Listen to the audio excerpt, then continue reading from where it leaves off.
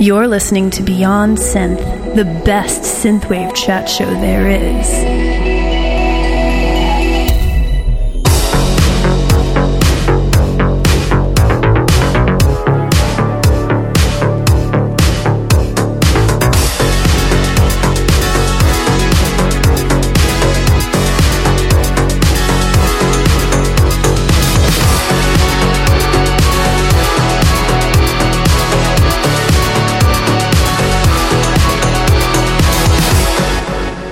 Hey there, welcome to the show. This is Beyond Synth, episode 318, and on the show today, I will be chatting with Diamond Field. But before we do that, we got some cool music to listen to and stuff like that. Yeah. I hope you're all having a lovely day. Let's listen to a cool song from Caspro. And it is brought to you by my awesome Patreon supporters. We have a new patron this week, Mr. Fuzzy Saber. Not Mr. Fuzzy Saber, just Fuzzy Saber. And he wrote me a quick message. He says, "Hey Andy, you've convinced me. I've been listening to your show on SoundCloud for about 8 months now, and now I'm a Patreon supporter. I've left you a few complimentary messages on SoundCloud previously as Fuzzy Saber. Real name is..." Hold on. Is this a secret? You've sent this privately to my Patreon. I tell you what, I will support your anonymity and just call you Fuzzy Saber unless you tell me otherwise. And then he says, "Looking forward to hearing your awesome show for a long time to come." Well, me too, man. You and I are the only two people who actually listen to this show, so I guess I gotta keep making it. So now, let's listen to this. This is Caspro with the track Life Force.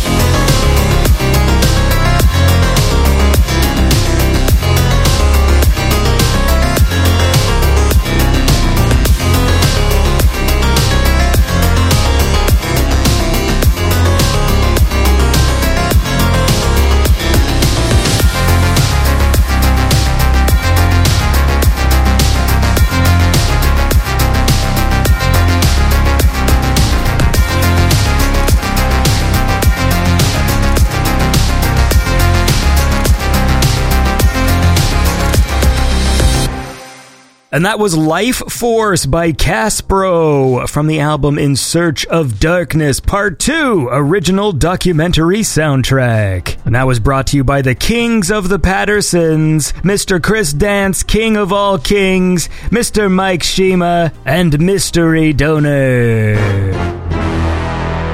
And what the hell, my pals in the Kroner Club, we got Emil, Hampus ML, and Glenn Main. My stomach is so loud today, I think I must have eaten something that I shouldn't have. You know, now that I'm 40 years old, I really ought to start eating better. I don't eat horribly, but I'm big into snacks. And I will eat whatever is here. So if my wife comes home and she went grocery shopping and she buys a bunch of like cookies and stuff, I just keep going back to the kitchen and eating cookies. And like I wouldn't have eaten them if they weren't there. I'm told I should replace those snacking habits with nuts. So you all let me know. Do you all like nuts? Nuts as a snack? The problem is almonds are great and they're fucking expensive. That's the thing. I would always like a fresh bowl of almonds around. But when you go to the grocery store, it's like $15 for like a little pouch.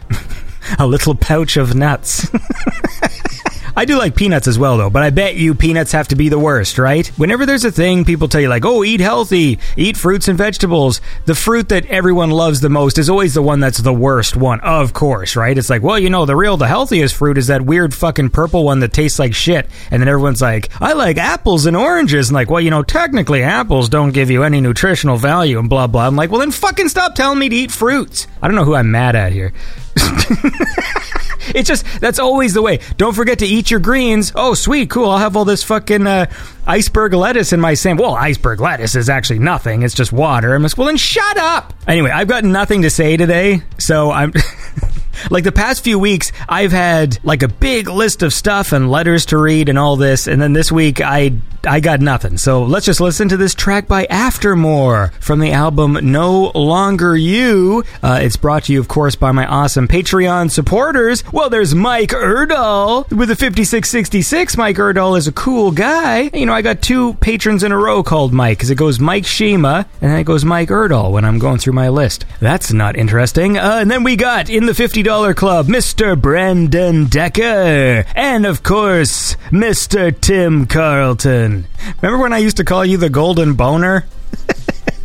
I'm going to start calling you the Golden Boner again. All right, and let's listen to this. This is Aftermore with Winds Deprive featuring Sacabee. No.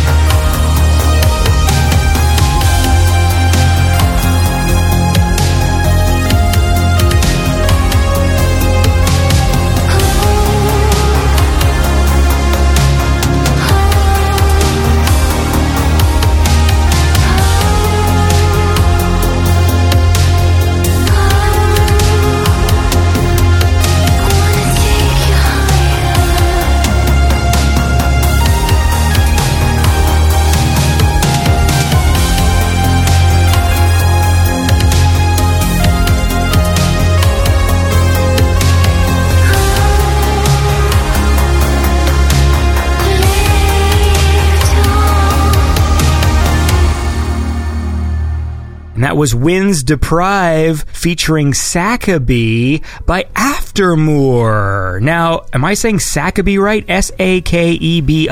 Sakabe? Sakabe? I tell you what, I say this every week, but feel free to message me and let me know if I'm saying it wrong, because all I ever wanted to do in life was to say it right. Hey, I was selling some used electronics and stuff, as you guys know. I think someone was even making fun of me because I had to buy a new laptop, and I had to basically sell everything I owned to afford it, because I am not a wealthy man. I think I was talking about it last week on the So Below episode, and someone left a comment on SoundCloud. John Sonorg. He says, "Where do I find Andy's second-hand emporium?" And then I replied, "Are you in the market for used shitty electronics?" Anyway, so I was selling this thing, and then someone wrote me a message that said, "I will trade you for a Versace shirt, never worn, still with tags on it, worth $350. And that was the message. I love the idea of just having a $350 Versace shirt and trying to trade it for computer parts with people. Like, it's just such a...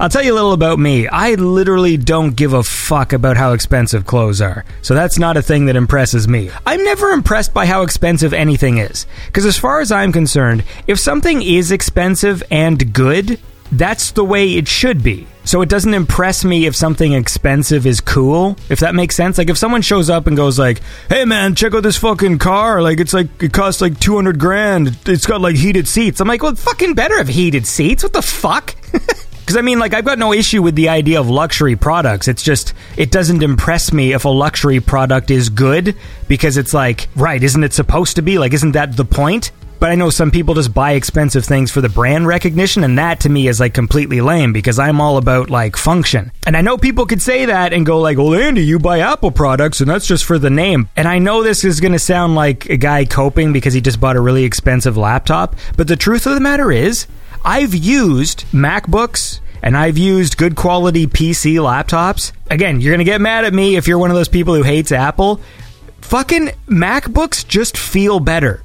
And I've used both. I'm not, like, listen, if I could get what I wanted from a cheaper PC, I would do it. Because like I told you before, I'm literally selling all of my belongings to buy these things. You know, I'm 40 years old. I've been, video editing for like 20 years and using both Macs and PCs, and I just prefer the feel of a Mac. Now, would I also like Macs to be half the price? Yes, I would.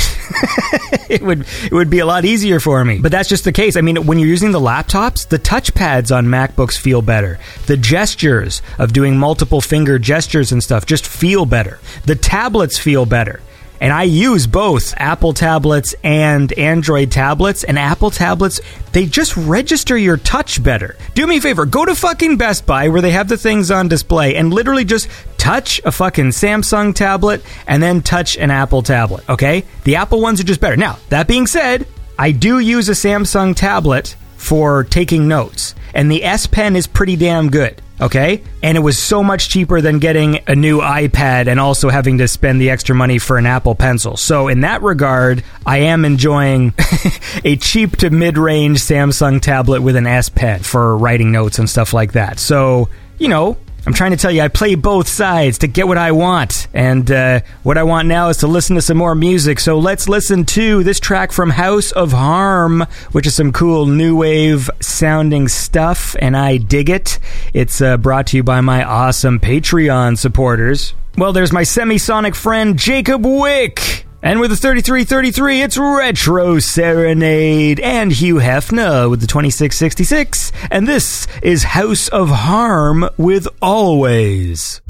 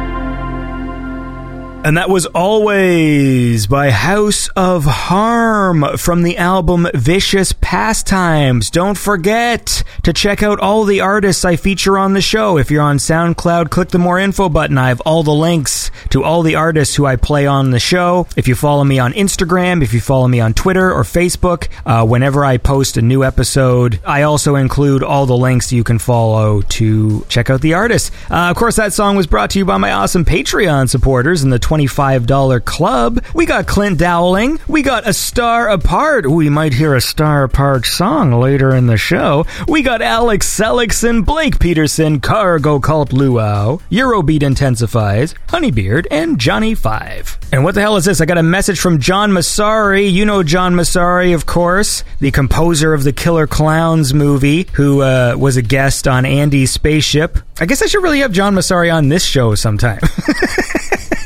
Anyway, he's a cool guy. Apparently there's some Killer Clowns event happening on June the 3rd and the 4th. If you live in North Hollywood, California, it's called Killer Clowns from Outer Space Cosplay Dance Party. Well, that's right, because I was talking to John about this, because I'm like, if people are dressed up like the clowns, how the fuck can they dance? Because, like, you've seen those costumes. Like, anyway, he says apparently they can, so that's good for them.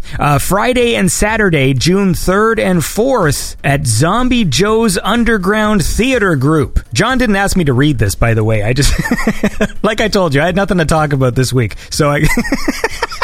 4850 Lankershim Boulevard, North Hollywood, California. So go contact Zombie Joe. Tickets are $20 in advance. The official website is zombiejoes.com. So go check that out if you're in the North Hollywood area and you want to go to a Killer Clowns from Outer Space cosplay dance party. I know all you cosplayers are freaks. All those clown costumes probably have little like ports at the bottom where you can like pull your pants down. And I'm just kidding. Don't listen to me. Why are you listening to me?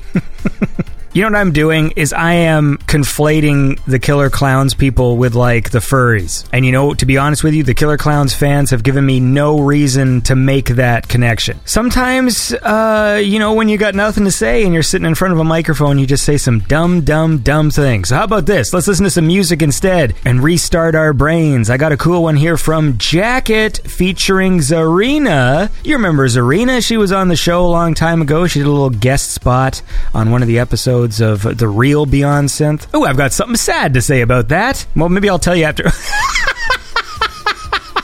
I love the idea of teasing something sad. Stay tuned after the track for some depressing news. But no, so look, it's brought to you by my awesome Patreon supporters in the $25 club. Mr. Joseph Richards, Kempson, Kenjuru, Neverman, Restless Nights, and Robot Conglomerate. And this is Jacket featuring Zarina with Regolith.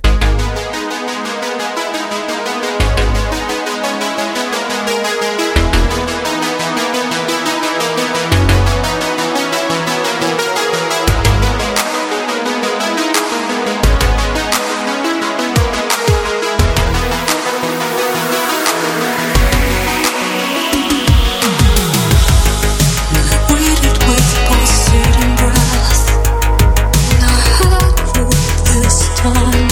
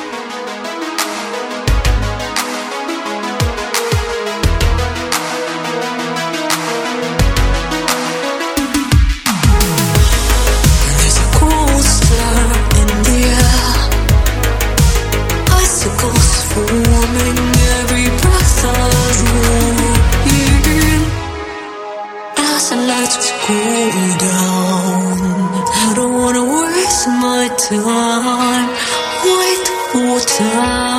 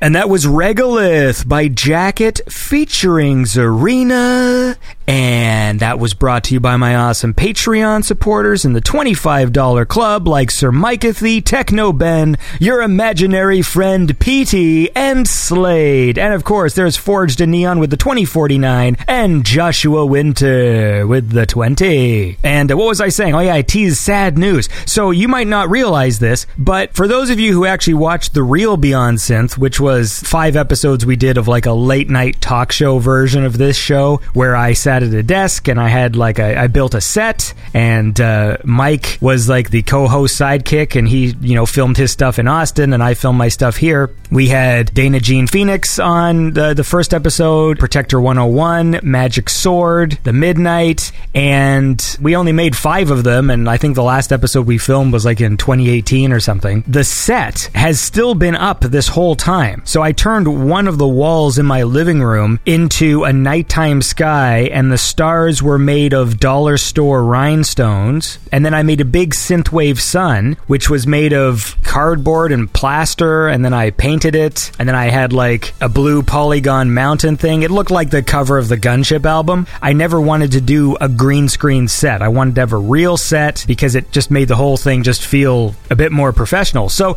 that's actually been up on my wall this whole time. So even though I'm sitting in the Andy Spaceship set, which is my office, across the room from me is the Synthwave Sun, and like my wife liked the way it looked, so she never really petitioned me to take it down, because it does look cool. Like you look at the other wall and there's the stars and the Synthwave Sun, but you know, things happen and times change, and I am taking it all down for reasons I will disclose at a future date. So I've been taking my nighttime sky off the wall, taking the Synthwave Sun down. I don't know what I'm going to do with it, because in all honesty, if I were ever to build a Synthwave Sun of this size again, I would not do it the way that I did it. Because I built it out of cardboard, but the problem is, when you paint cardboard, it curls up. So even like the Andy Spaceship set, there's large panels that are cardboard. They have to be reinforced with like metal rods and wooden things and stuff to stop the actual boards from bending and warping and stuff. So the actual Synthwave Sun I built, you can't tell if you look at it from far away, but if you walk up close, the whole thing is like curled and fucked up. So I thought what I would do next time would be to get big drywall-sized sheets sheets of corrugated plastic, you know, the type that they make signs out of, but the corrugated plastic that is translucent. Then just paint the synthwave sun, like paint all in black like a stencil, but then leave the synthwave sun translucent and then shine a light from behind it so that the light doesn't go through the black paint but just goes through where the sun is. That would be cool. So if I ever redo or build a new set for whatever reason that involves a synthwave sun, that's the way I'm going to do it. Corrugated plastic. Is this interesting to anybody? Hey, let's listen to some music. I want to listen to this one from Brandon. I put out an album recently called Coastline, the Coastline EP. Brandon is a cool guy who makes awesome music. It's brought to you by my awesome Patreon supporters. There's Waylon Caskey Geospatial with the 1988, Toots with the 1986. In the 1985 club, we got the Buchelman sisters, Rachel and Sarah. And then with the 1555, it's Gene Creamer, Private Eye. And then, of course, there's Mads Baron Christensen. And we will never forget the immortal Chris Celia Lane. And now this is Coastline by Brandon.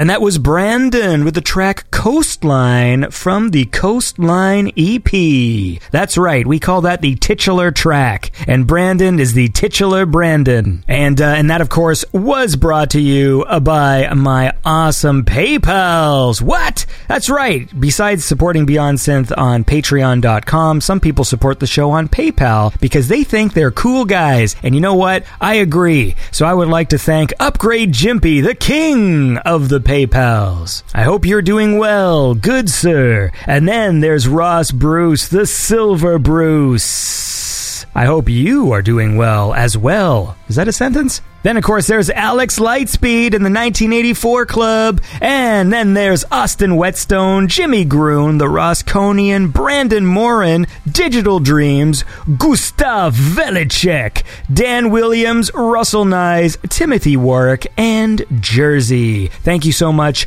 for supporting the show. Speaking of shows, have anyone watched Moon Knight? Moon Knight. So I watched that trailer a whole bunch, and it just plays that fucking song. We're just, day and night. Now I can't. It's sort of like a running joke I have going with Mike right now. If I'm talking to him, then just out of nowhere, just, Moon Knight. I can't tell the difference between my waking life and dreams. I can't tell the difference between my waking life and dreams.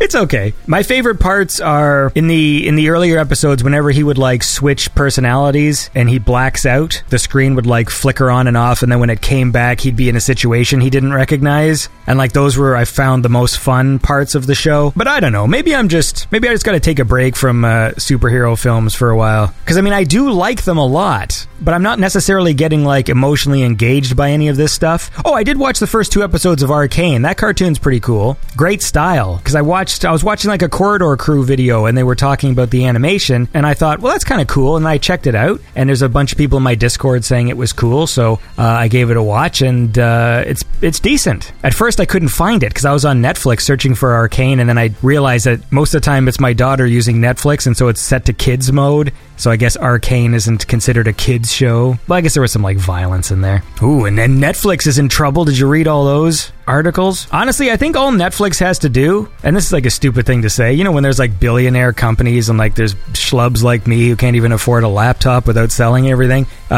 give them business advice. But I think the problem is Netflix has just funded so much shit, and then they cancel stuff. And all I think Netflix really needs is like 4 or 5 must-watch shows that they actually support past season 2. I think that's pretty much it. What does Disney Plus cost? It's like $130 a year now. They jacked up the price like $40. To be fair, like my kids watch the Disney movies and things, but the reason why I pay the money, like the reason why I feel like I'm going to pay for Disney, is literally for The Mandalorian. So I'm paying a service fee for one show. So there's no reason why the other streaming services can't function the same way, because a lot of people feel like, why would I pay a service to watch like one show or whatever? But just think about the shows you actually watched when you were young. Because for me, there was basically 1 or 2 shows from each network that I gave a shit about. You know, like when I was in high school, it was literally The Simpsons, Seinfeld, X-Files, and what else? Well, that's 3 shows, right? So if you have a cable fee that costs like $40-50 a month for 3 shows, what's the fucking difference in paying, you know, $15 a month for Netflix for Stranger Things or whatever? Do you know what I mean? Like, it doesn't seem that different to me. I don't know. Anyway, look, let's listen to one more song, and then we'll go chat with Diamond Field. So, I teased it earlier, but we got a track here from A Star Apart, and it's featuring the lovely voice of Glitbiter, who you might know as Florence, who appears on the family shows, and she sounds great, and it's cool, so let's listen to it. This is A Star Apart with Skybridge featuring Glitbiter.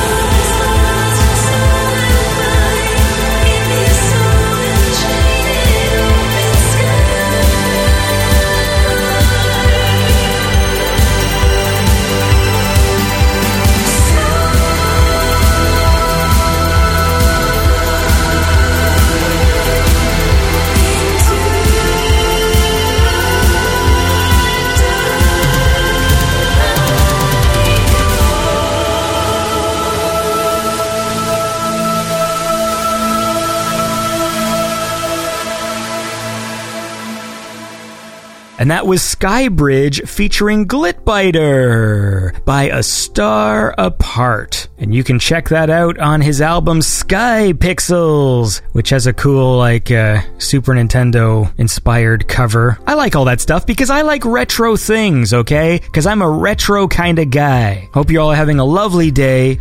Feel free to write in some letters and messages. I like having those to read. As you can see, when I just put a microphone in front of me and don't have anything to say, nothing comes out. Once I get rich, I'll hire a script writer. I want like a team of writers. That's what I want. I want to do that thing where I come to work in the morning and there's just like a table of a bunch of nerds and they're all sitting there just like, oh, we got jokes for you. And then I get to read them and be like, well, that sucks. That's the dream. But we all have different dreams. Some people's dreams are for world peace. So you decide which dream's better, okay? World peace or Andy having a writer's room for no reason, all right? It really is a toss-up. Anyways, let's go chat now with Diamond Field. All right, and I'm here right now with Diamond Field, a.k.a. Andy Diamond, also a.k.a. Andrew B. White. Wait, so do you go by Andy in life? I never used to be. I didn't like that. But probably in the last 10 years or so, as I moved around and people kind of call you that, well, they know me from the Diamond Field thing. I'm happy with that. It's almost like, your mum calls you your full name and you know something's wrong. I'm just doing my due diligence. Of course. So I just make sure I call people the right thing, because with all these aliases and the older I get, I just start to forget. It's weird because I sort of simultaneously don't care and feel bad because everyone has all these different aliases and I don't want to fuck them up. But I also don't expend the mental energy to remember, but then I feel bad if I forget. Does that make sense? Yeah, totally. And I agree with you. I mean, I've found I've spoken to the one person and I thought they were both 2 or 3 different people and not putting 2 and 2 together. And I guess that's kind of the idea, really, because they want to have a different personality. I mean, I actually use my real name on the artwork for Diamond Field stuff because of what I do separately. I want to be associated with that. So if that sounds convoluted or completely weird... So the point is the musician Diamond Field is Andy Diamond. Correct. But the guy who does the album artwork is Andrew White. Yeah, well, with a B, actually, Andrew B. White. And there's a story behind that because there was a musician in Auckland City where I was living who was a quite well-known guitar player called Andrew White. And he'd had a record out on Wyndham Hill and, fairly major labels like that. And he would have posters up around town saying he was playing. People would say, oh, I see you're playing a show. And I'm like, that's not me. And it just got to the point where I was like, I've got to do something to differentiate myself between this guy and me. So I started to use my middle name, the initial for that, and kind of stuck. And that helped. And the funny story was I put a want ad in the local paper at the time for a roommate. And guess who showed up? It was him. And I said, there's no fucking way you and I are both living in the same house with the same name. He was fun. We kind of looked at each other and just, when I opened the door and was like, not you again. So yeah, I was forced into using my own name. It wasn't some extravagant name modification. I could have put Esquire on the end of it, possibly. Does the B stand for Bartholomew? Actually, that was a nickname that my parents used to call me when I was naughty. They used to call me Bart or Bartholomew because I had turned from a nice little boy into something other. So, but it's not. It's not. Surprisingly, no, it's Bruce. Bruce, that's a very down-under name. Well, so explain yourself then, because you are in New York State. You live in the United States of America, but you don't sound like your typical New Yorker. No, I could do the accent if you want, but it's pretty terrible. Brooklyn one. I've been in New York City since 2013, so that's almost 10 years. And before that, I was born and raised in New Zealand. I did all my stuff down there, and my wife got offered a job in New York about 10 years ago, and we were wanting to discover some more of the world and try somewhere else, and so we took the opportunity and moved over here, although we detoured and lived in Canada, your lovely country, for a year. Where'd you live? In Edmonton, in Alberta. Oh. Yeah, I know. That's what most Canadians tend to... That's the reaction we get. Oh, really? I don't want to offend anyone of my listeners who lives in Edmonton if I have one. Oh. I think it's the knife crime capital of Canada, I believe. I don't know if it still holds that title. Oh, really? I wasn't aware of that. I'm glad you told me now, not when I was there. But it's definitely the coldness capital of Canada, apart from like Yellowknife or something way up there. Yeah. But geez, it's like 7 months of the year, it's fucking freezing. It's like snow. It just comes down. So why did you go to Edmonton? It was a project that my wife was working on there. Right. We didn't choose it. It just happened to be a project there. I actually kind of enjoyed it because... You like knife crime? Knife crime, oil sands, Sure. pickup trucks, Yeah. Actually, it's actually a nice place. It's actually pretty progressive city. It's kind of like the Austin of Canada in a way. There's a lot of live music there, a lot of really great radio station, lots of support for the arts and LGBTQ friendly, but it's also heavily, they've got the oil sands and industrial stuff and tramping on First Nations people and all that kind of stuff. So you get to see all the stuff. And then in the summer, it's actually fantastic. Like, it's very warm and the prairies are all filled with all their lovely canola flowers or whatever and stuff. So I think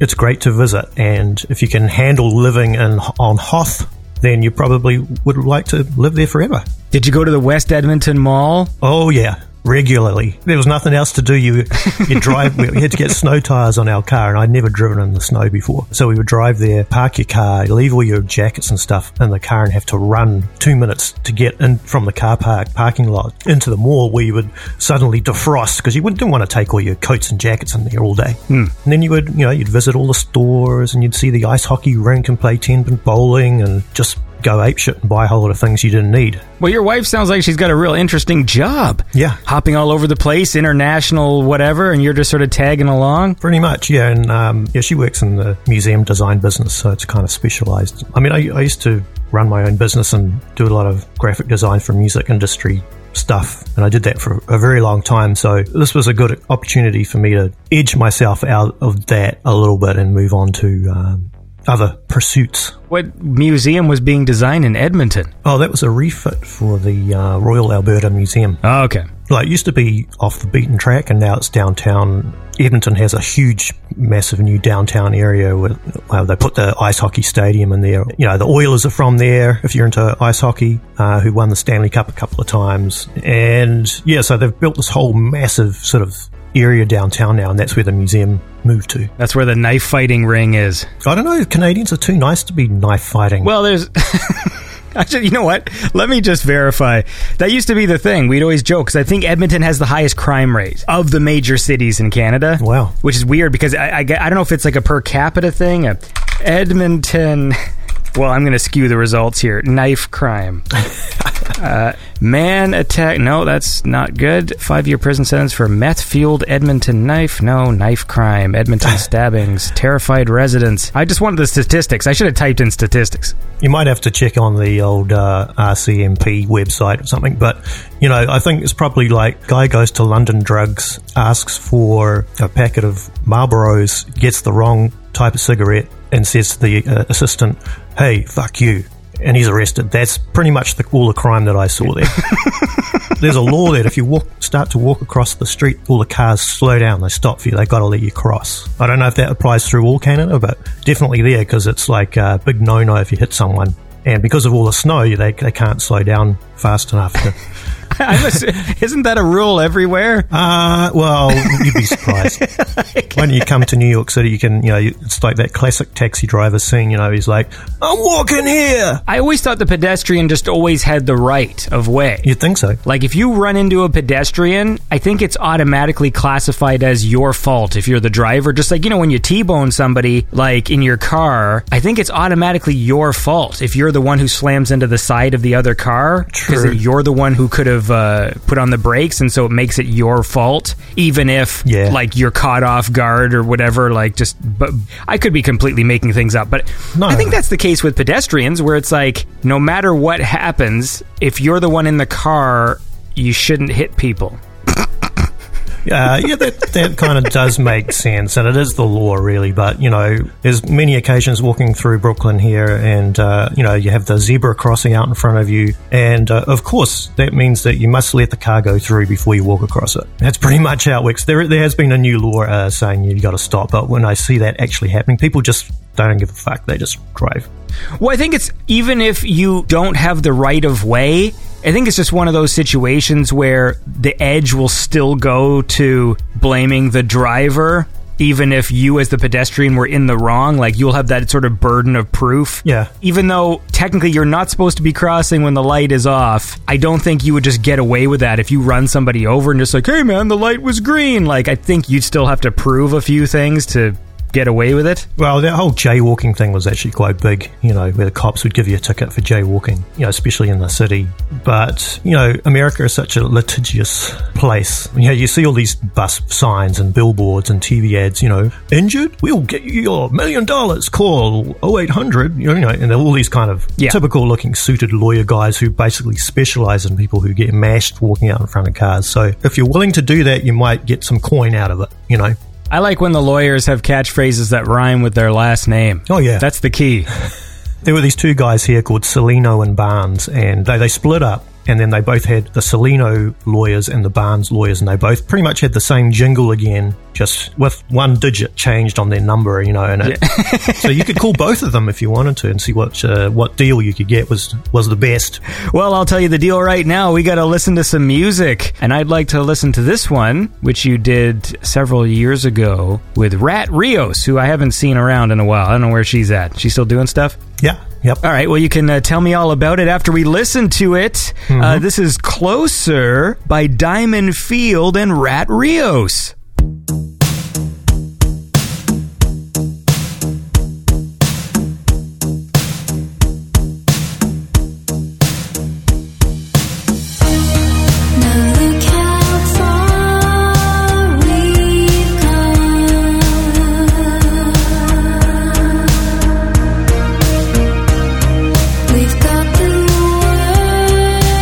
Behind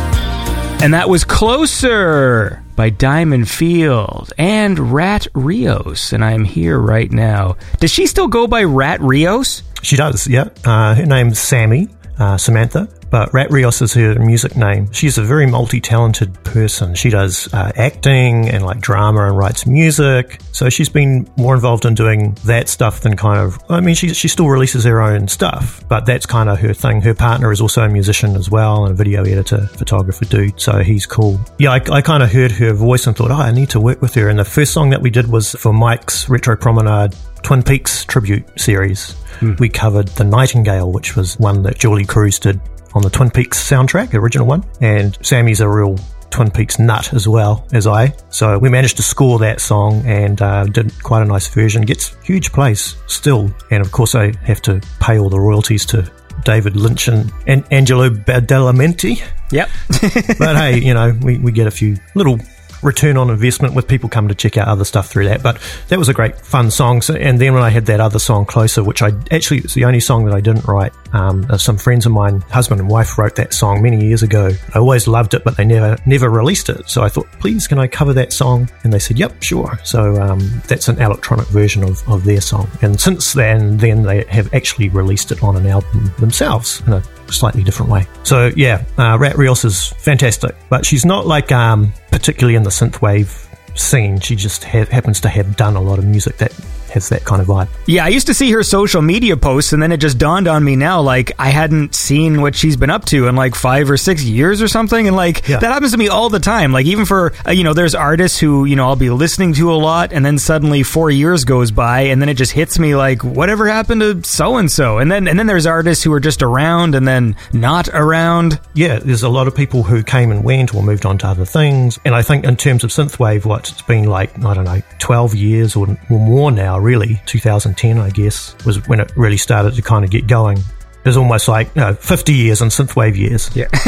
Because it's been, there's so many phases and it's a long time. And, I think if you put a record out in 2010, I mean, people I can think of as like FM Attack or, those guys were around in the early days still doing stuff. Whenever I'm nostalgic for the early days, it's just because I could manage my music listening. Right, because there wasn't like a million artists. Yeah, right. So now I'm filtering through stuff and trying to find tracks to play on the show, and there's just so much to go through that some stuff probably falls through the cracks. I'm assuming it does. I mean, I'll look at my playlist and it's so long that occasionally I'll scroll through it and just find an artist who I'm like, wow, I've got their discography and I've never played a track of theirs on the show, because there was probably like one day where I was listening to their music and like, oh, this is super cool, I'll play this on the show sometime, and then it goes into my playlist folder, my music folder, where there's like a million other things, and then I get sidetracked and then I forget that I downloaded it. Yeah. I think that happened one day too when I was like buying something on Bandcamp, and then I already had it. Because sometimes like people will send me their music and then I buy it later because I forget that they even sent it to me, and then I've got like 2 of the copies of the album. I'm like, why the fuck did I buy it? They gave it to me for free, and then whatever. Yeah, I mean, but it is like that. And I mean, but I think you're right. Like, you used to be able to keep a cap on it. And I guess it's like anything, the more popular it gets, the more stuff there is. So it's harder, because there was Synthetics blog way back, and that was kind of the place that a lot of people found the music. It was kind of a finite thing. So if you put something out, then most people would see it. Mm-hmm. And then blogs come and go, and people say, I'm giving up writing, I'm not doing a blog anymore, I'm not doing a show. So all the outlets tend to shift. And obviously you've been around for a very long time, so you're a constant in that regard. But it just fractures a lot. So the place that you thought everybody would see your stuff no longer exists, so you have to find somewhere else. And then there's so many other people competing, like there's Night Driver 86 and, Black Neon Night Drive 78 or something. Yeah. So, it just get busy. I always find myself complaining about this, yet this is technically supposed to be my job is to actually know this stuff and curate these things. But because I've listened to so much synthwave, obviously, since the show started, that sometimes my interest lies more now in sort of reaching on the periphery of the scene and outside of the scene. Yeah. in some respects, I know there's some episodes I put out now that maybe to the synthwave purist would be like, well, this isn't synthwave, you know, like I'm just playing weird like electronic pop and electro tracks and things I'm finding on the internet, like just because I like just electronic influenced music. Yeah. And it all comes down to like personal taste. No, I think that's right though, because it's hard to say this, but there's never really been a synthwave sound. I know what people kind of envisage it to be. Probably the instrumental Miami Nights sort of sound, yeah, or Laserhawk, or, you know, Kavinsky's whatever, you know. That's probably the most visible thing that people think of when they think of synthwave. But to me, it's kind of more encapsulates a sort of a sound or a vibe, and that generally that is tended to be influenced by 80s stuff, whether it's, you know, the instrumental stuff, which is more Blade Runner-y instrumental stuff, or it's full-on pop music. And the full-on pop music stuff has only really started to come up in the last 5 years or so in a bigger way, and it's actually probably more popular. You know, you've got your Michael Oakleys and your Ollie Rides and Dana Jean Phoenix and Roxy Drives and Ninas and stuff, and I would put myself in that category as well, where it's kind of more just making the songs, it's more about vocal songs with 80s influences in them, and that could be synthwave, also instrumental music, hip-hop and R&B from the 80s. There's a whole lot of different music that you can put in there. But I understand that for a purist who's just grown up on Laserhawk or whatever, then anything outside that could be looked at as imposter music, you know? Yeah. Anyway, look, the point is, all right, that we all love music. Yeah. This is the thing. Whenever I would used to get in arguments with people about whether they like cats or dogs better... It's obviously cats is your answer. Well, for me, I mean, I like cats, but like it would always frustrate me because at the end of the day, I'm like, can't we just agree that we like animals? Yeah. There's a commonality here, and I think that's where we gotta... Yeah. I think people like to be in tribes. They like to say, well, you know, on the back of my jacket is Kavinsky, and I see another guy over there with a Kavinsky badge or button. I'm going to go hang with them, and because they already understand each other, right? So I get that. That's cool. You know, if you're a punk rocker and you see another one, it's kind of like you kind of understand where the other person is coming from without even talking to them. And I get that. I think that's totally fine, because we like to empathize and kind of talk about the stuff that we like with other people, and a lot of the time that's music. But like, you don't have to like other styles in music, but you can appreciate other people liking them. I don't like that whole term guilty pleasure. Oh, God, you know, I listened to the song and it's a guilty pleasure. It's not a guilty pleasure. You just like the fucking song. It's fine. There's nothing wrong about it. Just like it and tell people you like it, because it might open their world up to listening to that music and actually not be embarrassed about liking it as well, you know? So you shouldn't be embarrassed about that stuff. But I don't consider Diamond Field as a synthwave project. I consider it as an 80s sounding project, and it always has been. It just happened to be when I was starting to make it, I cottoned on to like FM Attack and, you know, Miami Nights and Christine and things like that, and going, oh wow, someone else is doing this, you know? Yeah. Maybe that's something I could use to my advantage. I can slot into there and not have to be continually told, oh, that sounds too 80s by people, because yeah, it does, because it's meant to, and there's some people that actually like it. So yeah, I think too that would be another example of a lot of those artists doing that music at the time, probably thinking they were by themselves and then going, oh, this is a guilty pleasure for me, no one's going to listen to it.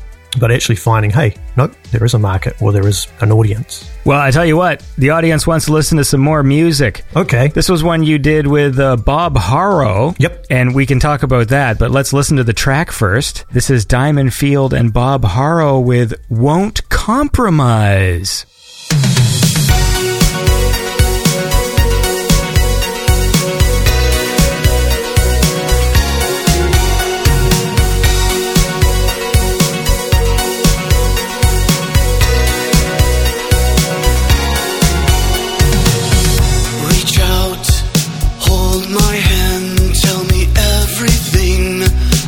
Understand you. I want to hear the words you say.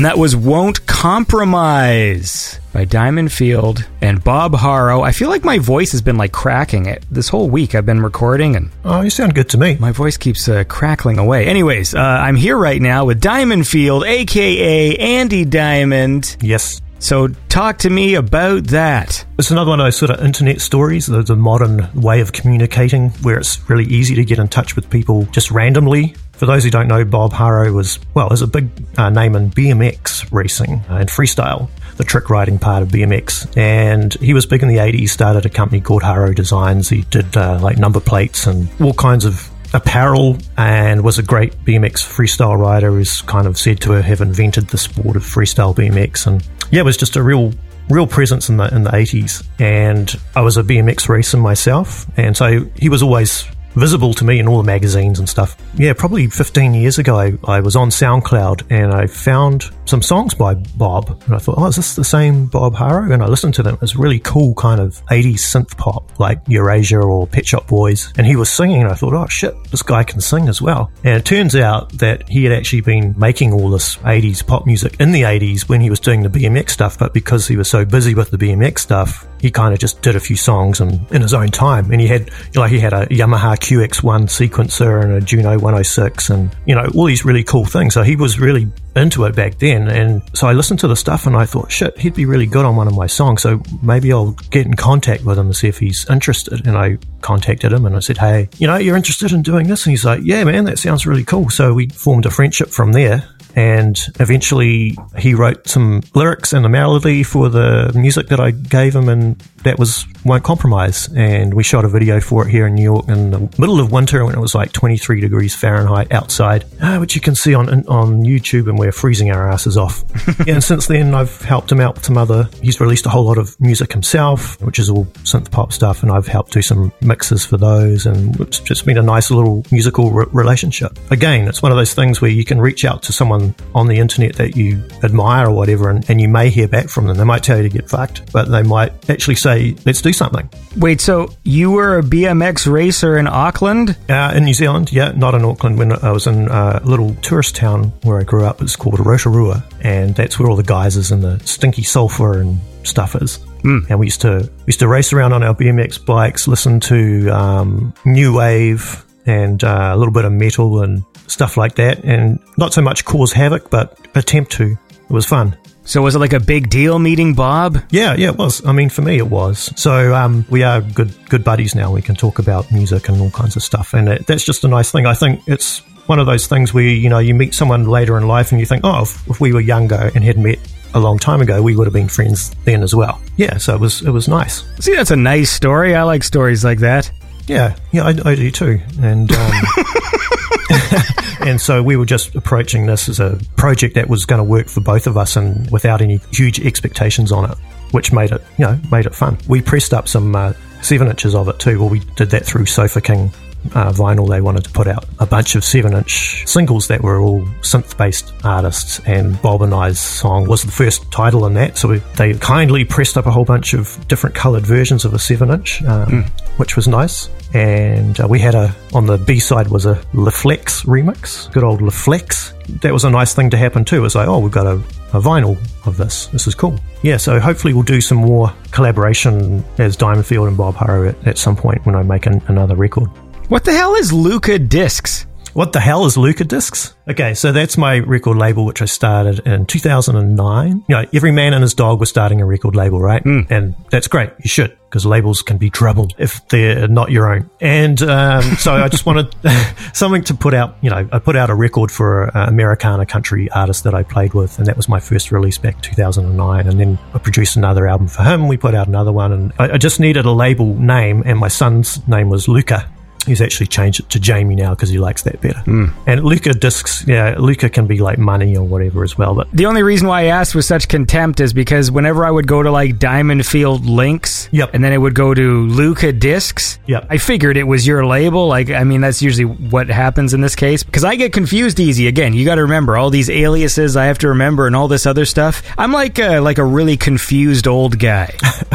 a really confused old guy. Yeah, there's different. Like when you watch the commercials about about dementia and there's sort of like a bewildered old guy who doesn't know why he's there or what's going on. Like, that's the way I am as I navigate all of the aliases and band names and synthwave. I scroll through my playlist and there's like 80 artists that have the same word in their name. Like, it all starts with night something. Exactly. I'm just scrolling like, do I even know what's going on anymore? And then, you know. I get it, and I definitely have contributed to that kettle of nonsense where I've got like a label for this and a name for that, and someone else is the same person but they've got a different name on that, and it's kind of, I'm trying to be clever. The whole point, like, I couldn't call it Diamond Field Records because Luca Discs releases other artists and other types of music. So I thought, well, I might as well put my own album out on my own label, right? There's different types of music, and there's... so what's the split? The split? Yeah, like, well, how much goes to Luca Discs and how much goes to Diamond Field? Well, Luca Discs takes care of whatever Diamond Field gets, and then Diamond Field has to allocate that out to the collaborators that are involved in it. So with someone like me who's always collaborating, the Spotify 0.3 cents needs to be split. So put it that way.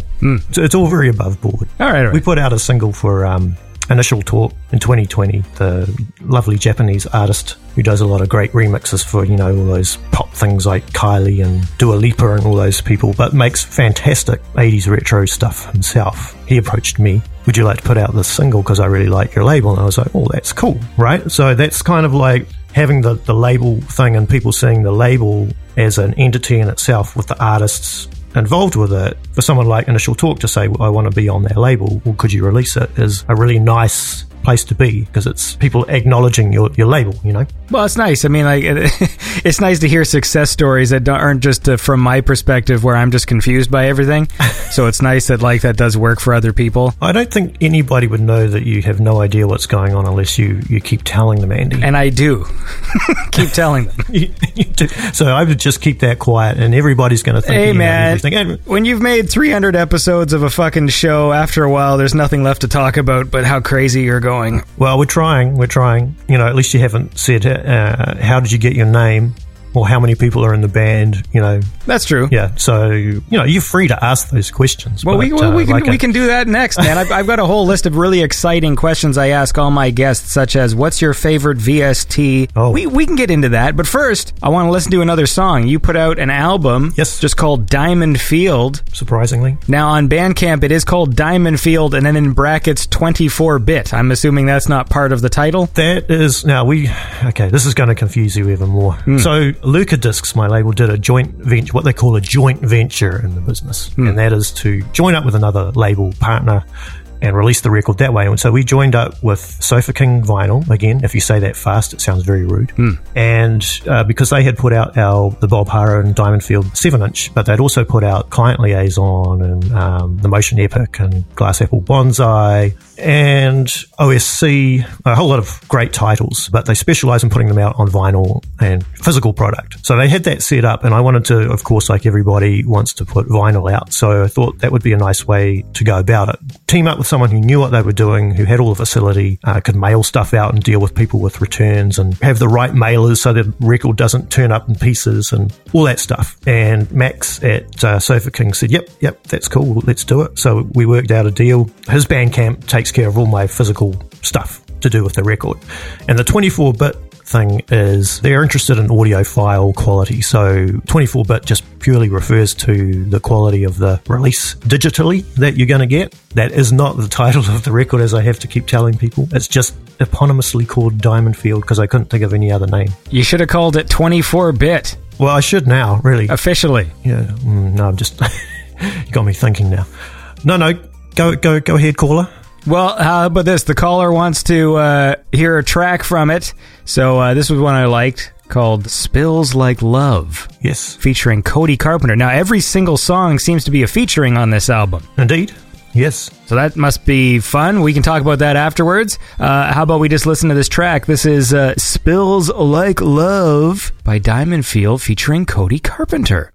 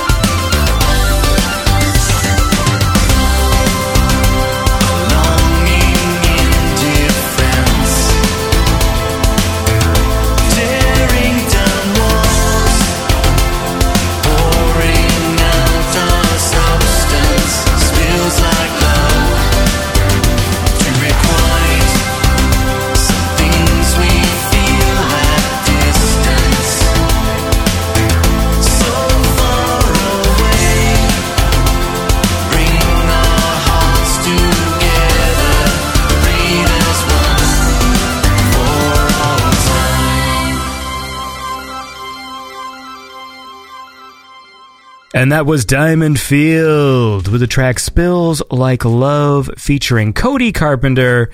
I'm here right now with Diamond Field, a.k.a. Andy Diamond, a.k.a. Andrew B. White. The B stands for Bruce. I find this title really confusing. Every time I look at it, I want to say something else. It's a funny combination of words. Spills Like Love, yeah. Is that a turn of phrase? No, it's not a turn of phrase. Spills Like Love. See, whenever I see it, it strikes me as, is this a turn of phrase I don't know? Oh, right, I get you. And then I'm like, is it spills? Is it spoils of love? But it's not, right? So then my brain starts to work as to figure out like what it means. So Cody wrote the lyrics and melody for that and did the little synthy solo thing in it. So for him, that's his lyric. Often song titles written down on their own or lyrics written on their own look completely, well, how's this going to work? But when you actually hear it sung or hear it, in the song, it completely makes more sense. So I just gave him the music, and well, I call that my kind of yacht rock song and sort of 70s kind of fusion proggy stuff. That's as close as I'll get. And Cody has a great project called Ludrium. It's very 70s kind of progressive rock, lots of cool players and stuff, and he sings a lot on that stuff. He does with his instrumental stuff, he doesn't sing so much. It's kind of the John Carpenter sort of stuff that he does with his dad. So I thought that he would be a great fit to sing on the song, and he was. He just brings a really nice energy. He's such a lovely guy. And when he put that synth solo down, I was like, yes, this is perfect. Again, it's got that kind of ARP 2600 sort of shall I do that again? Sort of bendy kind of synth solo that wouldn't have been out of place in 1979 or something. Yeah, well, that's cool. Yeah. I liked it. Good. Well, good. I don't have as much of a clever or robust musical vocabulary as you have with the however one would spell that. So when you were making this album, was it really important to you that it be 24-bit? We've already had this conversation. It is 24-bit. You know what? If I had done it at a higher rate, it could have been called 96K or something like that. But that takes up too much hard drive space. So yeah, it's good old 24-bit. You can buy the CD in it. We could call it 16-bit if you like. Do CDs not go higher than 16? No, they're 16-bit. Yeah, 16-bit has always been the max for compact disc. Yep. So it's important to you that you're like, listen, man, Diamond Field surpasses even the most advanced compact disc, and I'm going to show it to you by displaying in the title that this album is 24-bit. Look, I know you have the brain of a goldfish. I just told you before, that's Max's idea. He wants to say to people that all his releases on Sofa King are all like high res, which is kind of ironic because if you download something from Bandcamp, you can choose the bitrate you want. So wait, so my problem is with Max. Get this guy on the phone. Max, where are you? Yeah, you can download a FLAC or a WAV or whatever on or AIFF on Bandcamp, which essentially AIFF will pretty much be 24-bit if that's what the master was in. Likewise with a FLAC, but WAV can be 24-bit as well. Or it could be 16-bit. Well, the thing is this, my audience isn't even going to notice because I render out this show at like 96 kilobytes. Yeah. Because people have asked before and just like, why don't you render out in a higher bit rate? I'm like, because I'm not going to release a fucking like 600 megabyte podcast every week. You got to hold them in your phones and stuff, you know what I'm saying? Well, and also, if you want to get the full experience, after you've heard this crappy version here that's been crunched to death and de-resed, you can go out and buy it. Because like when Steve was doing Power 85 years ago, he set up the processor settings like emulating the sound of radio, and I like that sound. Yeah. It definitely gives the talk show radio sound for like the interview bits, and since the show is compressed, it like I believe encourages listeners to go out and buy the music to get the full high-res experience when they support the artist. But then there's always going to be those people who bitch about shit or don't get the format of the show. Like I still occasionally get there's too much talking in the chat show comments. I think it's far too much music in the chat show myself. Well, sometimes if I got nothing to say. No, I'm just kidding. But today we got this fucking this 24-bit debacle, and this is really fascinating to me. The thing is that, the whole thing with compression is there's good compression and bad compression. You can pretty much compress the crap out of something. It can still sound okay if you're using the right codecs or whatever. So, and that's what the whole point was invented for, is so that it doesn't take up shitloads of room and you can stream it. I mean, now it's not so much of a big deal. I mean, personally, I listen to Tidal. I'm a Tidal subscriber. And Tidal they have a thing called Master Grade, which if your album, you can check a little box when you put it to your distributor, your aggregator, when you put your album out there, and it says upload in high resolution to Tidal or whatever, and you do that, and then you can listen to it in master quality, which can be 24-bit and above. It can even be higher depending on whoever the artist is. To me, that makes a real difference. As soon as I see a release, I go, I'm going to go to Tidal and check out, so-and-so's new record and listen to it. And hopefully they have a master grade version of it. Some people neglect that because they probably don't know you can do that. But with Apple Music, they offer that as well now with their lossless thing. It'll play the highest resolution that you want. Amazon have a hi-fi thing. Spotify doesn't at this point. Neither does YouTube Music.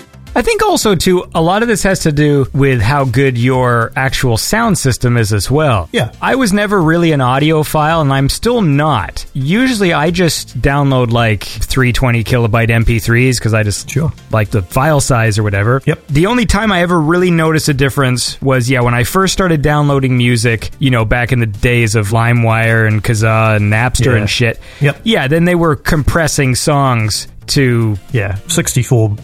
Clearly didn't sounded compressed, but at the time it was cool because I downloaded a song on my computer, so it didn't bug me until I listened to the CD and was like, something wrong here. This sounds a lot better than this shit I'm getting on the internet. Exactly. And that's what 328 MP3 sounds great, because that's the highest kind of quality you can get, and it sounds, most people are listening on earbuds and stuff, and the idea is to have your music be able to sound good in that format, but also offer the option for those who like a higher res version, if they're sitting down with their DAC connected to their stereo out of their computer, and they want the full maximum resolution, you can still offer that as well. So there's the whole thing. And I think the mastering process, I do master my own stuff sometimes, but for this record and other things I don't, because we did vinyl and we did cassette and we did CD. I had my mastering guy Adam Boos, who's done a lot of Sofa King mastering. He really knows what he's doing for each of those formats. So we actually got it mastered for cassette even, because the way that a cassette sounds, if you just give them the digital file for streaming, it's not going to sound as good as it could for cassette, because tape responds differently. And likewise for the vinyl, that's a different master. There's a different master for the CD. There's a different master for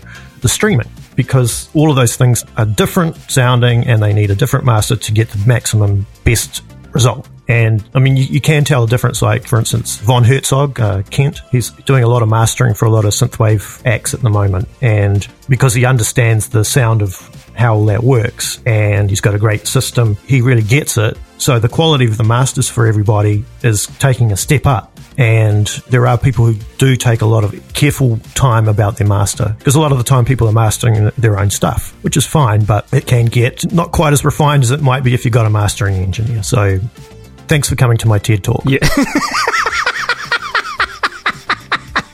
I just like letting people talk and see what happens. Well, stuff happens if you keep letting them talk. Jesus. Yeah, that's the fun. That's the difference. When I first started this show, I talked for most of the episode. After a few years, I'm like, you know what? I think Andy Diamond's got something good to say. Well, how about this? I want to listen to another song. All right. I want to listen to Out Here for Love. I don't know how to say this guy's last name. It's Ruys, Rise. So it's the guy was on Matthew Rhys, who was on The Americans. So he is Matthew Rhys on The Americans, the actor, and Matthew Rhys is the singer on my record. So just, if you ever see them in the same place, you'll know how to pronounce their last name. That sounds like a very convoluted way of remembering that. The point is that we're going to listen to the song because I think this was my favorite one from the album. I dug this one a lot. This is called Out Here for Love by Diamond Field featuring Matthew J. Rise.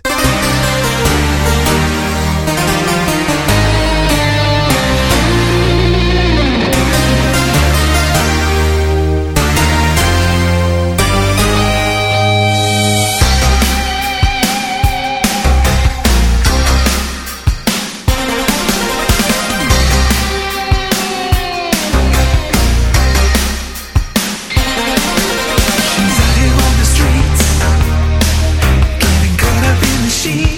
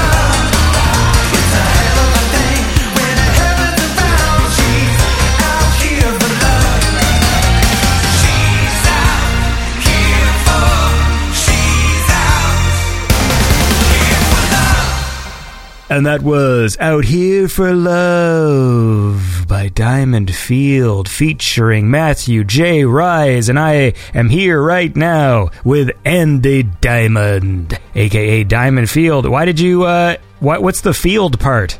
Okay. Well, here we go. How did you get your name? Yeah, so the Diamond Field, I was thinking up a name for the act. Maybe 2010, I think it was. And I really liked this album by Pat Benatar called Tropico. Came out in 85, and it has the Ooh Ooh song on it, and We Belong, you know, that big kind of ballad that she did. And there's a song on that record, the opening song's called Diamond Field, and it's quite a cool 80s rocker sort of thing. Lots of synths and stuff. Lots of Neil Girardo on his guitar, Pat belting it out, and I thought, oh yeah, that's a really cool song. That could make a really good band name. So that's it. And then then the Andy Diamond thing came about because, well, I need a stage name, so I call myself Andy. And then Berlin is another one of my favorite 80s bands, and the keyboard player in Berlin is David Diamond, and he looked really cool back then. He had like one of those pencil moustaches and, you know, like a pink tie and all that stuff, played a Prophet 5 and all that. And I thought, oh, Diamond, that could be a good last name. And of course, Diamond Field, so Andy Diamond, Diamond Field, that worked. And that's how it came to be. I actually met the keyboard player from Pat Benatar's band a few years ago, and he is an excellent keyboard player, and he used to do all those synthesizers, you know, if a big opening and all those big Jupiter 8 fucking sounds and stuff. That was him. And his name is Charles Giordano, Charlie, and he always used to wear this red beret and play the synth and stuff. Very cool, very cool. And turned out his daughter was going to the same music school as my son, so we'd end up at the recitals together, you know, and then I found out who he was, and he actually plays in the E Street Band these days. So it's like, oh shit, it's fucking wow, that's awesome. And then I actually got to play with him at a show once. He came and played keyboards. This is a completely different type of music. It's like Americana. He played accordion and piano, and I went up to him and said, oh, remember that album you did with Pat Benatar called Diamond Field? And he's like, oh, I should haven't listened to that for like, I don't know, 30 years or something. And I'm like, well, I've got this kind of band, and I named my band after that song that you did on that record. And he's like, oh, okay. So I was kind of a big, complete 360 or 180 or whatever it is, to come back to the circle of naming yourself after a song on a record and then meeting the person who played on that song and then playing with them. It was kind of like, is this happening? Is this kind of real? So that's a funny little story for you. I like funny stories. So that's how the name came about. Well, that is very exciting. It's always interesting to me, man. You meet people and you find out their origin story. Skateboarding around, what was the place called? Riding my BMX bike in Rotorua. R-O-T-O-R-U-A. Pretty much exactly what I do now. See? Look, I remembered everything perfectly. I just fucked up what you were doing and where you were doing it. You know, I might have actually been to that place in New Zealand when I was a kid. I just don't remember. It was like a long time ago. Oh, really? Well, it's still there. It's still it's a lovely place to visit if you can get there these days, because it's all kind of blocked off. Did you ever get a chance to visit Middle Earth before you left? We would drive past it all the time, but Middle Earth is kind of scattered all over the place. It's kind of not just one. Oh, right, place. But don't they have like a Hobbiton set up? Yes, they do. That wasn't too far from where I grew up. It's kind of on the way off the main highway. You can go there, and when we watch the movies, it's like, oh yeah, we've seen that before. Big deal, you know. Some mountains, oh yeah, bit of snow. That's the way I feel about, because they film so many movies in Toronto. Yeah. And so that happens a lot where you're watching a movie and it's like supposed to be New York, and I'm like, that's fucking Toronto, man. I know the street. It always... Exactly. It takes away some of the charm. No, Toronto is used a lot in New Zealand too, because since actually the Peter Jackson's stuff and Xena, Power Rangers, a lot of other like movies go down there because it's cheaper to film, and they have these big productions set up. So it is like Canada now, where it's kind of cheaper to go down there and do that because they have the facilities, especially with Peter Jackson's Weta Workshop. They do all that 3D stuff. So yeah, it makes sense for them to go, and they can make any place pretty much look like somewhere else. Yeah, I think even I can tell that it's Toronto and not New York. Well, I should be able to, right? But usually it's like something stupid, like you just see in the background it's a store or something that's just like a Canadian shop. Tim Hortons or something in the background. Yeah. It's like, there's no Tim Hortons in New York, sorry. Is there not? No.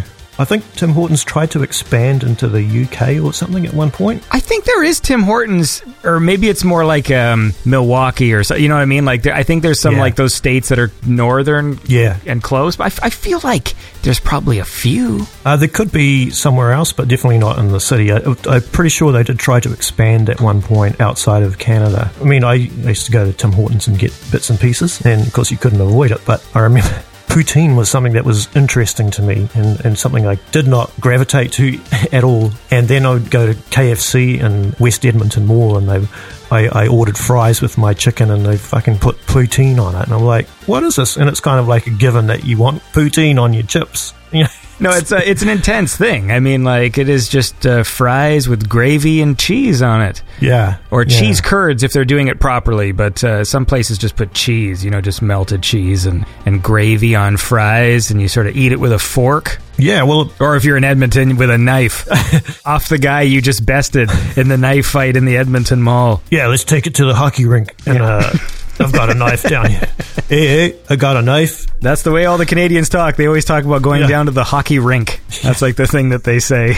That's what I always say, and I don't even play hockey. Right, well, hey, see you down at the rink, eh? That is how we sound. Like, I'm not even going to criticize the impression. Although, different parts of Canada, it does get a bit more intense. Yeah, I found that Alberta was kind of more like a Midwest American accent. It had kind of a commonality in some regards with, like, Minnesota or, places like that. Just full of Tim Hortons. And there's so many, dude. If you look at the Tim Hortons map of Toronto, I think there's honestly like 300. I guess it's like Starbucks in America, right? Yeah, I mean, we do have a fair number of Starbucks as well, but actually over, the past few years here with COVID and stuff, there have been a bunch that have closed. Tim Hortons don't close. Okay. They always are there. Right. At worst, it becomes a coffee time. There's like the worst one. So like there's Tim Hortons, which is like the well-known popular one. Then there's Coffee Time, which is kind of the one where you see sort of sketchier people. Like whenever you see where there's a Coffee Time set up, it's usually in like kind of a shitty corner, and like the people inside are a little sketchy and stuff. Not to say that doesn't happen with Tim Hortons, because it does, but yeah. So they've basically got the sign that says bathroom for customers only that people ignore, and then by the bathroom you've got Johnny D, and he's dialing out the baggies. Yeah, he's my best friend. He's where I get my baggies. Yeah. And then occasionally you'll see a place that used to be a Coffee Time that has since been changed to someone else just running a coffee place. There's actually several examples of this where it's the Coffee Time sign, but they've crossed out a letter or something because they didn't take the sign down because it was like big 3D letters. So I think there's one called Coffee Team where they sort of painted over the three-dimensional sign and just wrote EA and sort of made their letters fit within the shape of Coffee Time. Enterprising. And I think there was one that was called Coffee Tim or something. Like for some, I guess it just sort of goes like once you've got this big three-dimensional sign, if that business fails and that franchise goes under, then it probably just costs like $100 for somebody else to just like take over that spot. Right. And at that point, you don't really have the budget to allocate to a new sign. Right, because the plant's already there. You just take it over. Here's the key. Turnkey operation. Yeah. Go and do it. And just make sure you change it to Coffee Tim, so people might think it's Coffee Tim Hortons, or the obvious one is Cough Time, but that's probably not appropriate right at the moment. Yeah, but I mean that's probably what's going on in there. A lot of people like their cigarettes and coffee. Of course, you can't smoke inside in Canada either. No, that's true. Yes. Can't even smoke outside these days. Government. Yeah, man. I was yeah, man. Was great. Hey, man. Yeah, man. I'm going to get in my truck and I'm going to... You should have talked the whole time like that. That's the voice you should have done this interview in. Look, how about this? Yep. We can wind down here, but how about you pick a song? Okay. And we'll play that one, and then we'll wind down. How about that? Okay, sure. So you want me to play something off the record? You can play whatever you like. Okay. I mean, preferably a Diamond Field track, but... Oh, yeah, of course. Let's play Used to Be, which is my attempt at being like a Go-Go's, the Go-Go's sort of Belinda Carlisle and Jane Wielden sort of attempt, which is sung by Chelsea Nenny, who is a good friend of mine and plays in a band called Late Slip, who does really cool kind of Dolly Parton crossed with the Ramones or something like that. It's kind of cool, surfy punk rock, and I had the pleasure of playing in that band and said, you need to sing on my record, and she obliged and did it in pretty much one take, and it's just a fun kind of upbeat new wave kind of pop rock song. Cool, man. Well, let's listen to it. This is Used to Be by Diamond Field featuring Chelsea Nenny.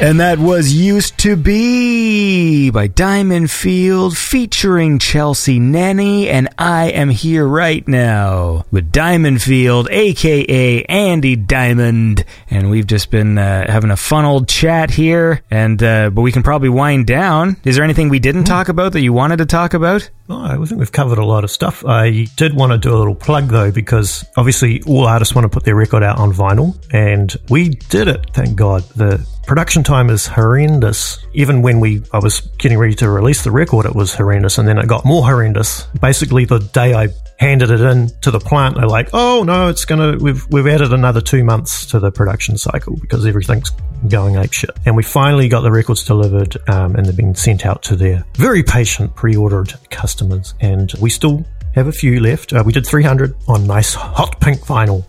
Yeah, we did a nice little insert where we thanked everybody. Probably your name's probably in there, Andy. In fact, I would probably guarantee that it is. Thanking me for it, I didn't do anything. Well, at least if you forget things, you'll see your name and remember that it's you. So that's out there. If you want to get one, just go to Sofa King Vinyl and grab one. Now, the most important question. Yes. How many bit is the vinyl? That's a good question. Does vinyl have a bit rate? I have no idea. Hey Siri. Hey Andy. Does vinyl have a bit rate? Hold on, let me check. Does vinyl have a bit rate? I'm typing that into the search engine now. No. Does vinyl have a bit rate? No, because it's not made up of ones and zeros. That's my guess. Vinyl, being analog, would not have a bit rate like a digital source, and cannot be compared in this manner. So yes, no ones and zeros. So, but I have to say that the vinyl does sound great, because we kind of maxed out the amount of time you can fit on a vinyl record before you have to put it on like 245 RPMs or something, because if you have too much music on a piece of vinyl, the needle can jump out because the bass is overbearing or something. So you have to take the bass out, and therefore your vinyl doesn't sound as good and all that stuff. But the mastering we had done from Adam Boost, it sounds great, and it sounds like an 80s record. That's exactly what it sounds like. You put it on, you have to turn the volume knob up a bit to get the full effect, but it just sounds great. So we're very, very happy with that, and hopefully we won't be getting those people on Discogs saying, "Bought the vinyl, sounds lame, couldn't hear blah blah blah, this, that," and all the other audiophile stuff that they complain about on Discogs. So hopefully people will like that. Well, sounds good to me, man. The vinyls I have are just for display. Well, you can hang this one and look at it if that's your gig, which is what we designed it for as well. I had a friend in Australia, fucking Australian. Well, he's actually from New Zealand, used to work for me, but he moved to Australia, and he's a really good 3D designer. He did that little rendition of me logo in like Cinema 4D or one of those programs. So the cover is meant to look nice, so you could hang it on your wall if you don't have a turntable. If you only collect Taylor Swift records to look at, you could get a Diamond Field one and put it right next door. Well, that's exactly what I do, because I don't know any other way to get pictures of Taylor Swift, and so I just keep buying vinyls. But at least your vinyls finally got shipped, because like a lot of things are delayed now. Like I recently got a laptop that took like 3 months to ship. It always happens when you actually really want it. Yes. Otherwise, I don't need that, I'm going to order it on Amazon, and the next day it arrives. And it's like, oh God, why couldn't this be reversed? It really bugs me that Amazon is so shitty from a workplace perspective, because I really like it. Like I don't like shopping, and so when I started using Amazon, I was just like blown away by like, oh, this is great. Like just you just order shit and it just comes to your house. And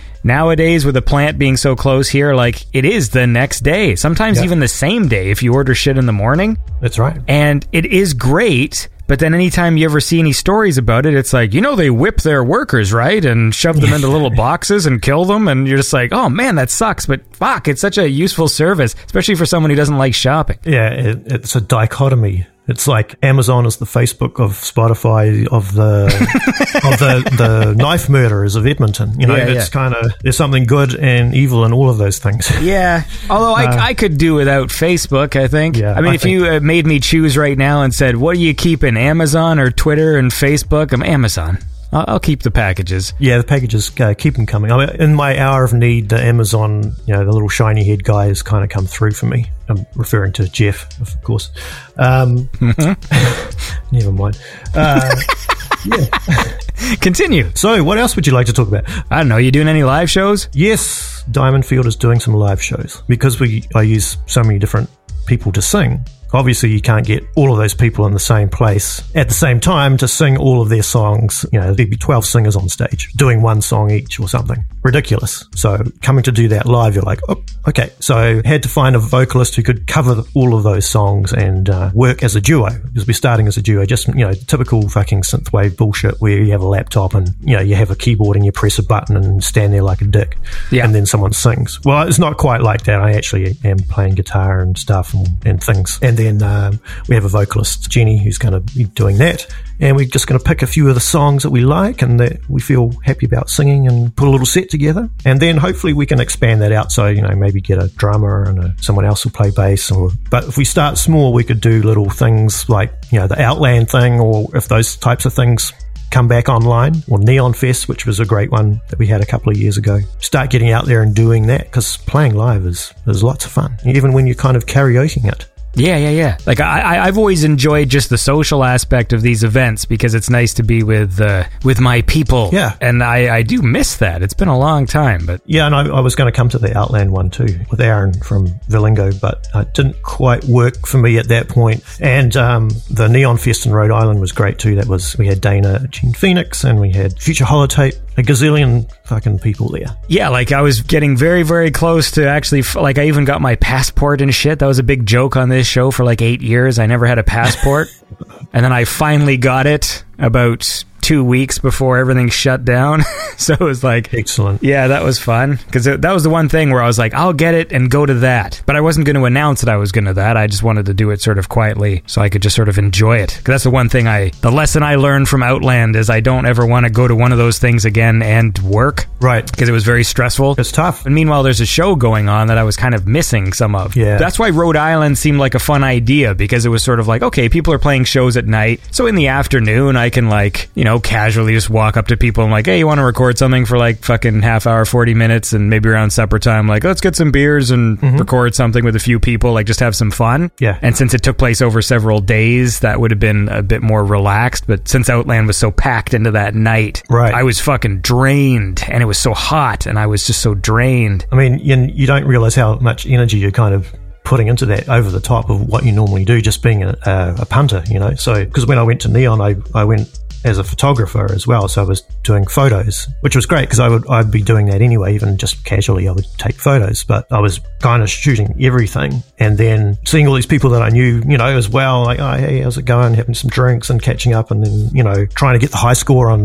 they had the video arcade games there in the same space as the live shows were going on at the same time, so there'd be a live show happening, I'd be photographing that, and then I'd go, I've got to go get back to Xerius or whatever, my favorite game, and try and get the high score on it, and I did, like several times over the course of the weekend. So that was my ultimate goal. In the days of internet where we know people by their several aliases or whatever, actually meeting them in the flesh was great. Formed many friendships that still exist to this day because of meeting people in the flesh. Yeah, that's the one thing I'm sort of worried about. I mean, it's embarrassing enough when you just forget pertinent details of somebody while you're speaking to them on the internet, because I can always like sneak away and remind myself. Yeah. But in person I can't. So I can't be like talking to somebody in midway, go, what's your name again? I know we've technically known each other for 10 years, but I'm blanking on your name right now. Because I do that all the time. I blank on people's names who I shouldn't be blanking on. Yeah. I mean, all of this is just going to paint a lovely picture of the like the events leading up to dementia. Oh. Like, I feel like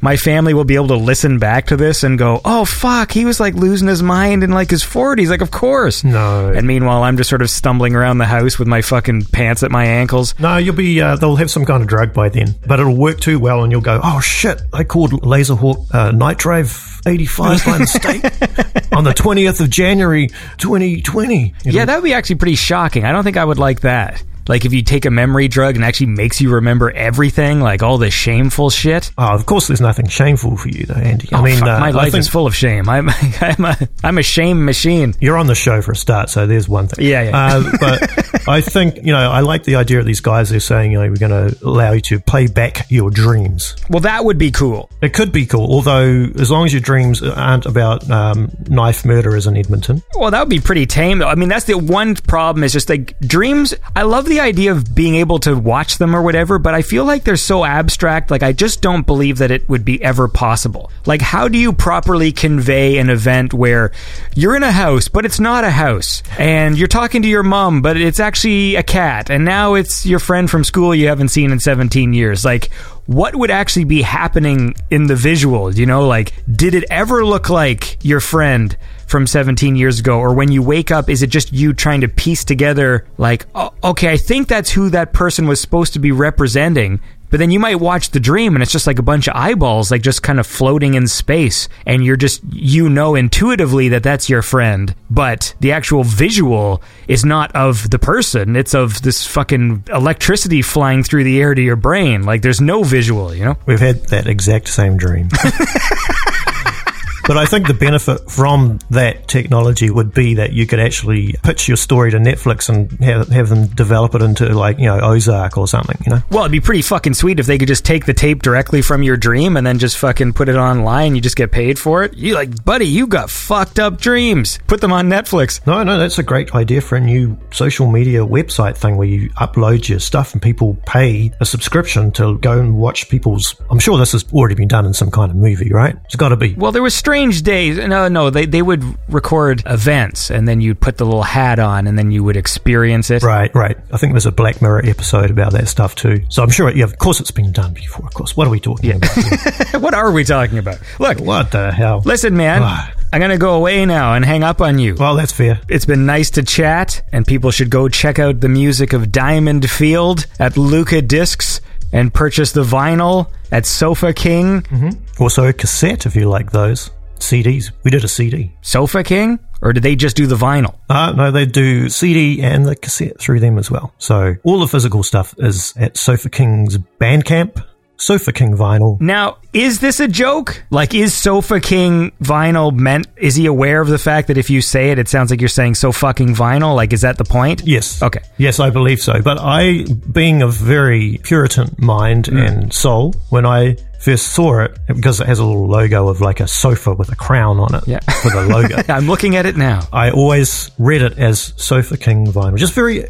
innocently. Just that's how I see it. I don't see it as so fucking vinyl, and I'm sure that people with dirty minds just think that straight away, and you know, if that works for you, that's fine. But well, I do have a dirty mind, hence the shame I talked about earlier. It's only shame if you frame it that way, Andy. Your own shame could be someone else's glorious, you know. And I'm sure it certainly is. And with the internet, that's all the internet has done, is just expose me to just how weird people are. Yeah, weird and kind of nasty and all that stuff. But there are very nice people too. And as we have discussed, it can put you in touch with people to make things. And we can talk over it and allow me on your pleasant show to speak about important matters like bit rates. Yeah, I guess that's the thing. As much as I bitch about the internet, without it, it wouldn't have allowed such situations as Andy Diamond being in touch with the most important early innovators of BMX freestyle, Bob Haro. True, very true. And on that note, are we going to rename the show? Call it Beyond Synth 24-bit. That's like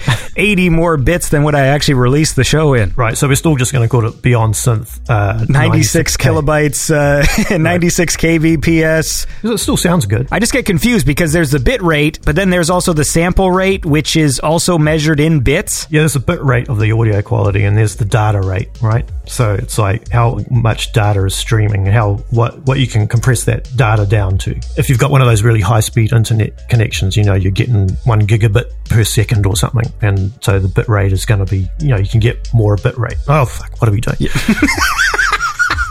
The point is, I'll talk to you later. Yes, I play music. I'm not a scientist. That's a shame. Well, I'd like to talk to a scientist. I have a lot of questions. Well, we could go down that road. It is the internet, after all. I could answer all your medical questions. We're all experts now. It's exciting. Yes. Anyway, look. But yeah, I do appreciate the opportunity to come on your fine show, sir. Well, it was nice to chat with you. And you too. And we'll see you in the movies. All right, and that was my conversation with Diamond Field. Hope you enjoyed the show. Don't forget, if you enjoy this program, to help support it and keep the lights on in the studio. Right now, some of my lights are making a high-pitched buzzing noise, so I've actually had to turn them off to record today, so I'm in the dark right now. But you can help support this show by going to patreon.com/BeyondSynth or by donating on PayPal. The point is, you can find all the links if you listen to the episode and click the More Info button, or go to BeyondSynth.com. But the bottom line is, thanks for listening to this show. Have a lovely day. Keep being cool. And I'll talk to you next time on Beyond Synth, the best synthwave chat show there is. Thanks for listening. This was Beyond Synth. No more show today. Now shut up, the robot lady's got something to say.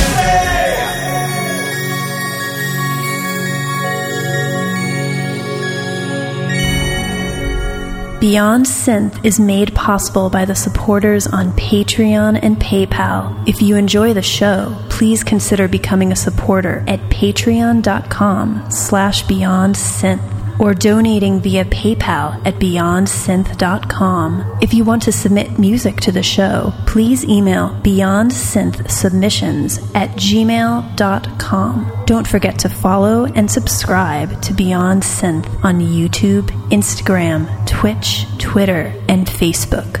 May the Force be with you.